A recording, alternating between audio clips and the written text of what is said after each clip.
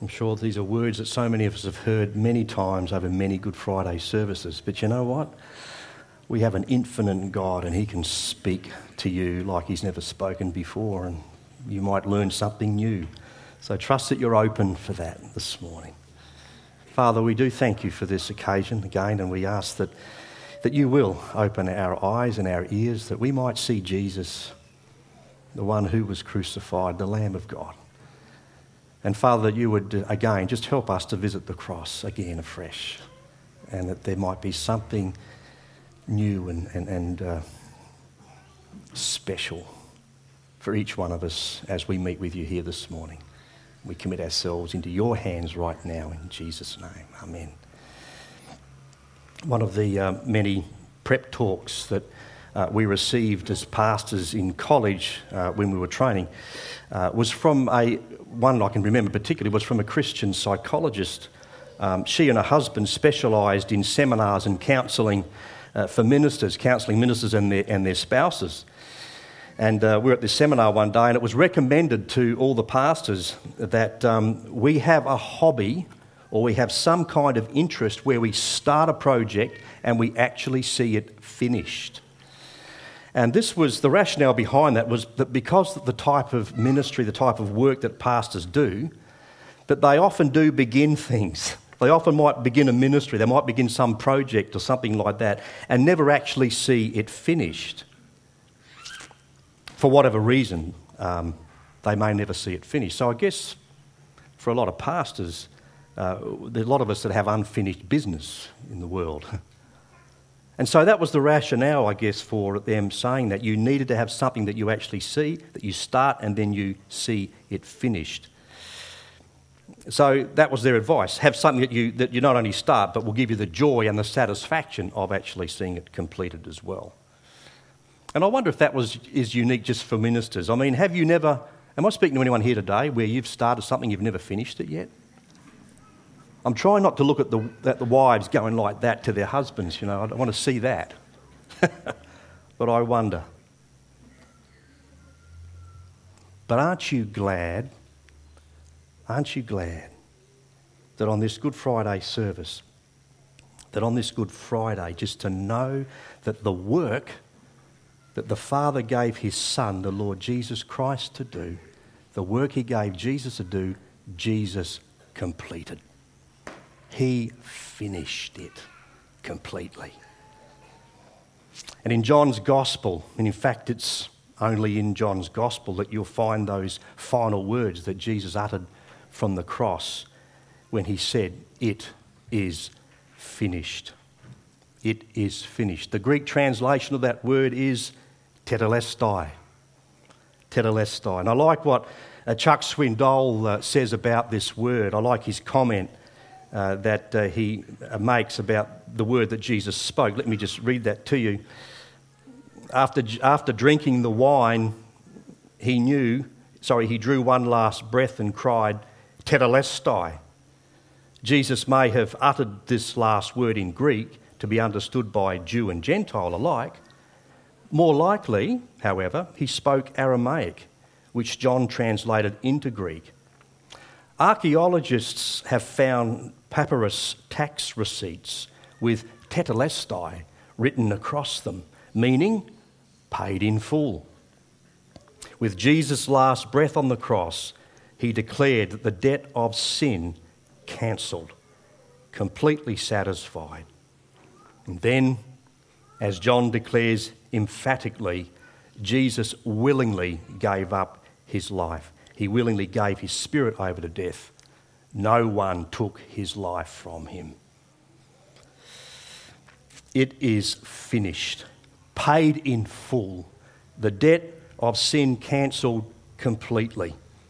And the Good Friday service is a good day for believers to once again come and reflect with awe and wonder upon the cross, where Jesus was not only willing to count the cost, but where he paid the price in full for our salvation.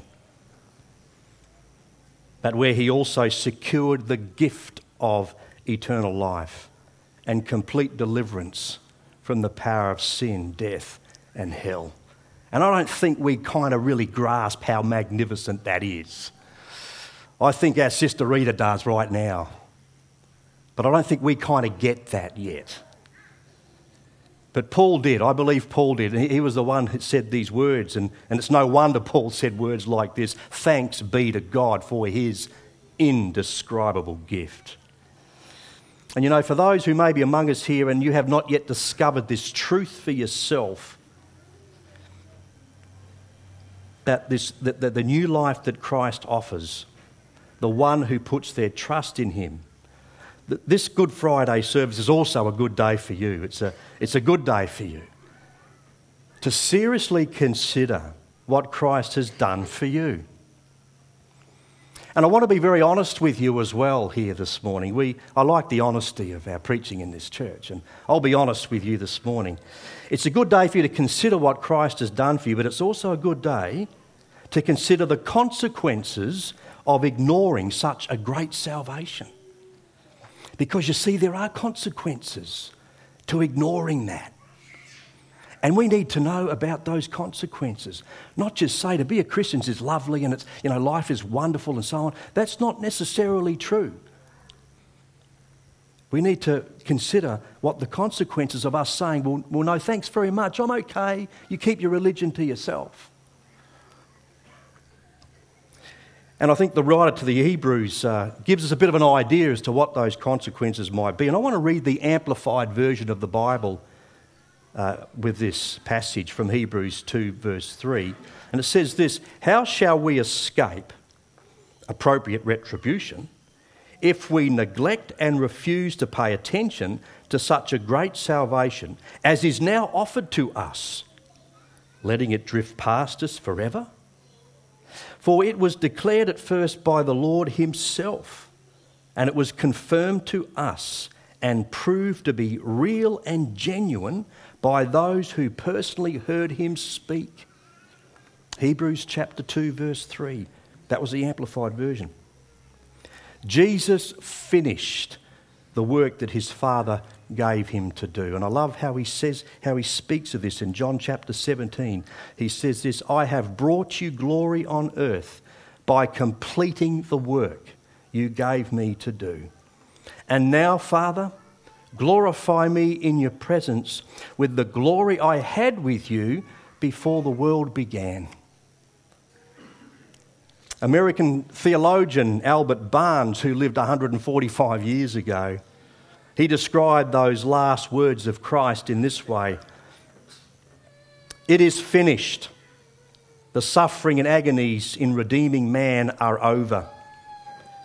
The work long contemplated, long promised, long expected by prophets and saints is done. The toils in the ministry, the persecutions and mockeries and the pangs of the garden and the cross are ended, and man is redeemed." What a wonderful declaration was this! How full of consolation to man, and how this dying declaration of the Saviour should reach every heart and affect every soul. Albert Barnes. And so it should. So this news should reach every human heart and affect every soul. Because the death of Jesus Christ on the cross has far-reaching effects on the whole of humanity, and indeed on the whole of creation. And this morning, briefly, I want to share with you just 4 of the many effects. But briefly, I just want to share 4 of these effects or the results of Christ's death this morning. So the first one, when Jesus said, "It is finished," Satan's power was crushed and he became the defeated enemy. Or as R.A. Torrey once described it, he said, "The death of Christ was the death of Satan's power." And Jesus said in John 12:31, "Now is the time for judgment on this world. Now the prince of this world will be driven out." And the Apostle Paul also wanted to make sure that this declaration should reach and affect every soul and every heart, as Barnes talked about. And the Apostle Paul made sure that was going to happen by what he taught to the Colossian believers when he said this in chapter 2, verse 13 to 15. He said, when you were dead in your sins and in the uncircumcision of your sinful nature, God made you alive with Christ. He forgave all our sins, having cancelled the written code with its regulations that was against us and that stood opposed to us. He took it away, nailing it to the cross. And having disarmed the powers and authorities, he made a public spectacle of them, triumphing over them by the cross. Doesn't want to make you shout, hallelujah. What a Saviour, what a God we have. Look what he's done for us. Look what the price he paid for us. How can we neglect that? You know, when Jesus said, it is finished, tetelestai, Satan was finished in that he no longer had the power of death over those who appropriated to themselves the death of Christ on the cross. And I wonder this Good Friday morning if you've done this yourself yet. I wonder if you've done this yet. I wonder if today should be the day that you consider this seriously. You know, do you believe that when Jesus spoke those words, it is finished, that he did that for you personally? Because he did. Because you see, the second effect or result of Christ's death on the cross was when he said it is finished, he took away the sin of the world. Took it away. And that means your sin and mine. And that means that also he's opened the way. They opened the way for forgiveness. Forgiveness. In our studies of John's Gospel that we're doing here at the moment in this church, we've been reintroduced again to John the Baptist, who, when he saw Jesus on this particular occasion, immediately knew by the Holy Spirit what this sent one's mission was. And we have these words from John when he said this, the next day John saw Jesus coming toward him and said, look, the Lamb of God who takes away the sin of the world. And those who heard him would have known that John was making some kind of reference to the symbolism of the Passover lamb in Exodus chapter 12, verse 3. And the Apostle Peter, under the inspiration of the Spirit of God, saw Christ as the fulfillment of all the old covenant sacrifices, in particular where the blood of an animal was offered as an atonement for human sin.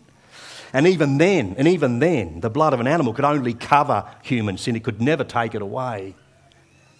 Only the blood of Christ could do that. And Peter says this, for you know that it was not with perishable things such as silver or gold that you were redeemed from your empty way of life handed down to you from your forefathers, but with the precious blood of Christ, a lamb without blemish or defect. It is finished. Tetelestai is what Jesus said in his last breath. Interestingly, this same word would be used by a priest after examining an animal for sacrifice and found that this animal was without blemish or defect, which it had to be, otherwise it could never be used as a sacrificial animal, lamb or anything else. And so when the priest had inspected this animal carefully, even lifting the eyelids of the animal to make sure there was no blemish or spot or defect, it had to be perfect. And when the priest was satisfied with this animal, he would say, tetelestai. Tetelestai.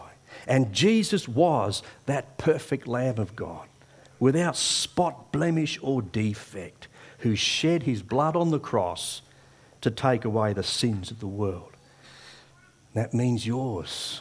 That means mine. There was once a rather eccentric evangelist named Alexander Wooten, who was approached by a flippant young man who asked, what must I do to be saved? It's too late, Wooten replied, and went about his work. The young man became alarmed.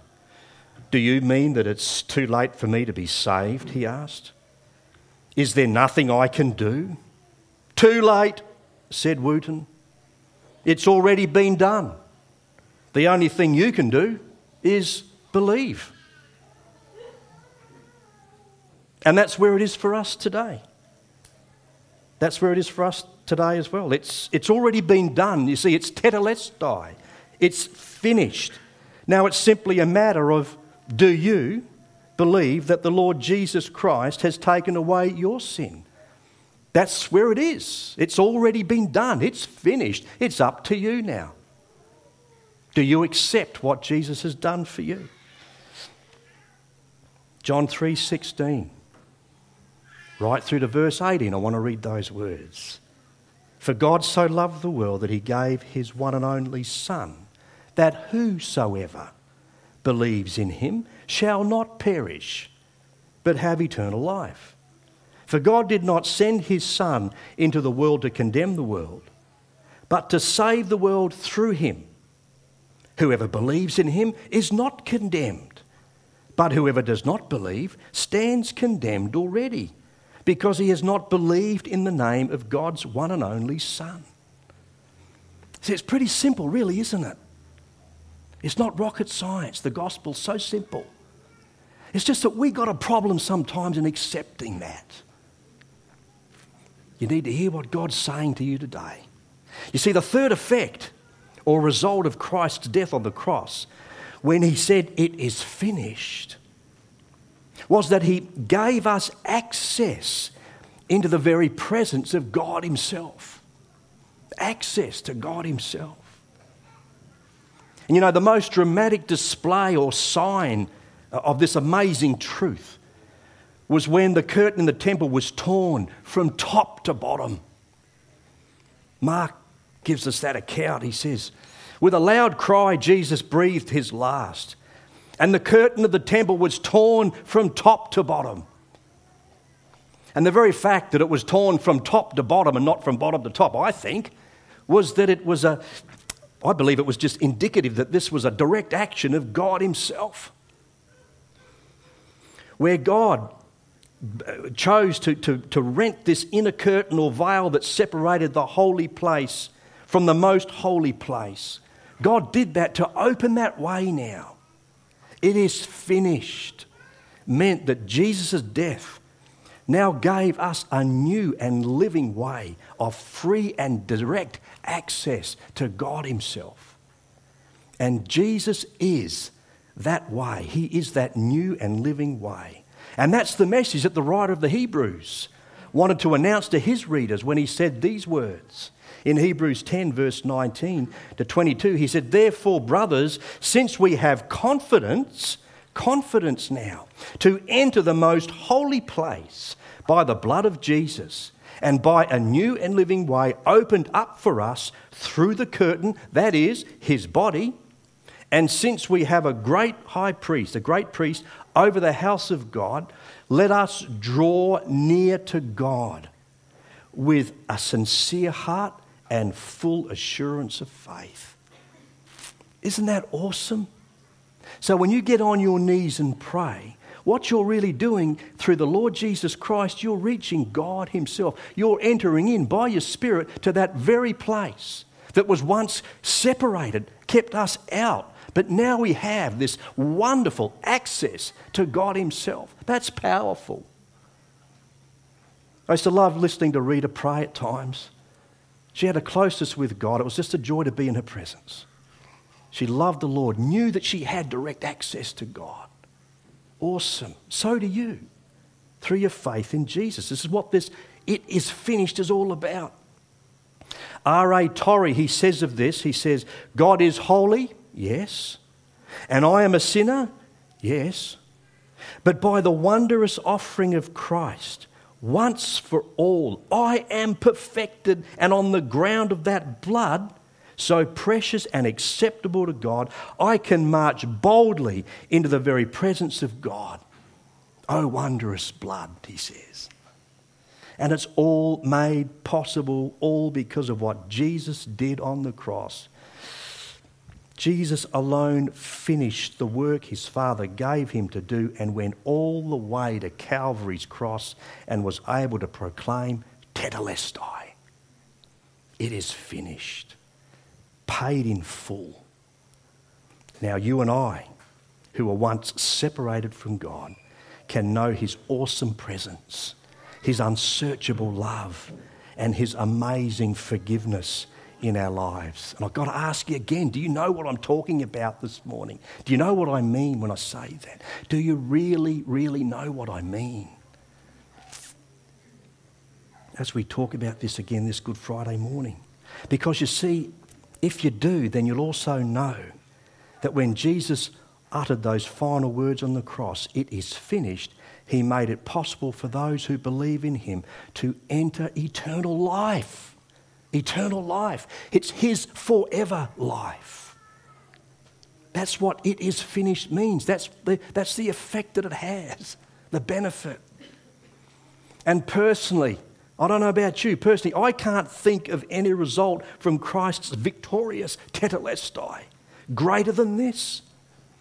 That he's opened the way for eternal life, for us to be with God forever. Can you? What's greater than that? 1 John 5, 11 and 12. People need to know these verses because there's so many saying, I hope I'm saved. I hope that I have eternal life. Well, you don't hope like that.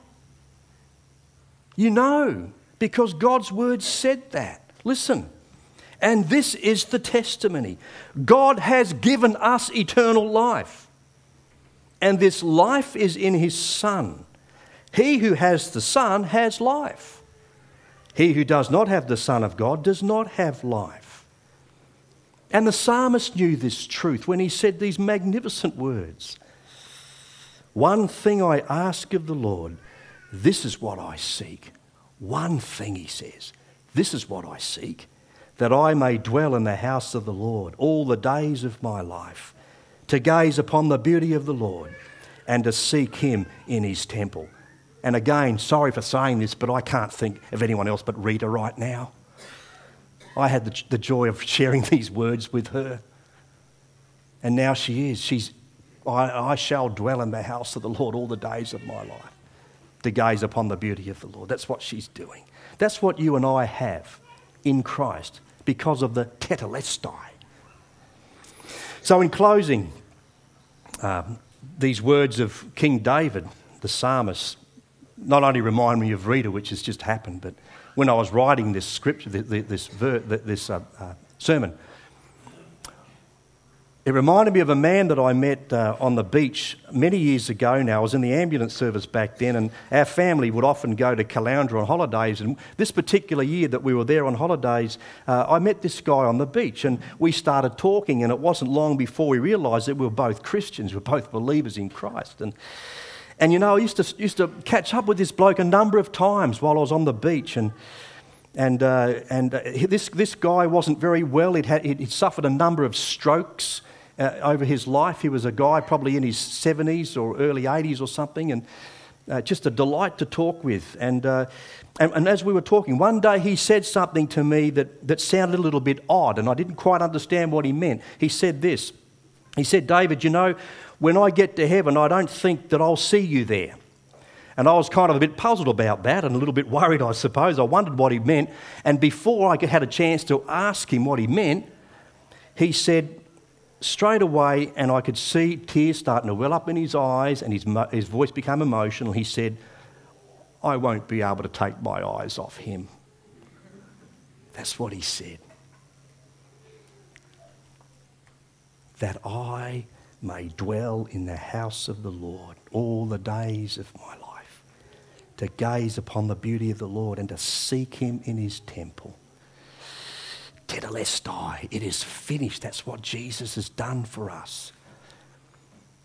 But how tragic it is that so many people don't have that absolute assurance, as my friend at Caloundra had and as our sister Rita had. How tragic that so many. And if you're like me, we've got family members who don't have that assurance. That absolute assurance. But you know what? This morning, I just want to say this as I finish. What really matters on this Good Friday service is that you do. You're here this morning. You're hearing what God's been saying to you through your word. That's the thing that matters, that you walk out of here this morning with the absolute assurance that Jesus said it is finished and he had you in mind. Have you got him in mind this morning? Do you know him? Let's pray. Father, we just want to say thank you. What else can we say, Lord? What words are adequate, really, to say thank you? Lord Jesus, please help us to have some comprehension of what it costs you, just so that we might worship you in a deeper way. Just so that you might perhaps remove anything that's flippant and superficial about all this. Just draw us deeper into your love and help us just to marvel at you. Help us to enjoy your presence today. Whatever the day unfolds for us, Lord, help us to have that quiet awareness of your presence and just a heart of gratitude to you for all that you've done, Lord. Jesus, we're so grateful this morning that you said tetelestai. We're so grateful to you that you paid the price in full. So grateful. There's nothing more to be done. It's finished. And now it's up to us to accept you or to reject you. And I pray, Lord, this morning here that every person in this building will walk out of here knowing Jesus as their own personal Lord and Saviour. So continue, Lord, to do your work. We pray that you would this morning. Do that work, do that thing, Lord, that only you can do by your Spirit. It's not a human thing. No man, no woman, nothing. We can't do that. Only you can touch the human heart. Do that, Lord, for your glory. And help us to be a people of power, people of worship, people who want to tell others this fantastic news. Perhaps even today, Lord, you might bring someone across our path. We might just share a word with them of the hope that we have because of this Good Friday that we celebrate. So we look forward to your hand upon us as you guide us out of this building and into your day, into a world that needs to know the light and the truth, the answers that you have. We commit ourselves to you. Thank you for being with us this morning. We bless you, we lift you up, and pray that you'll guide our steps today in Jesus' precious name. When God's people said, amen. Bless you, church.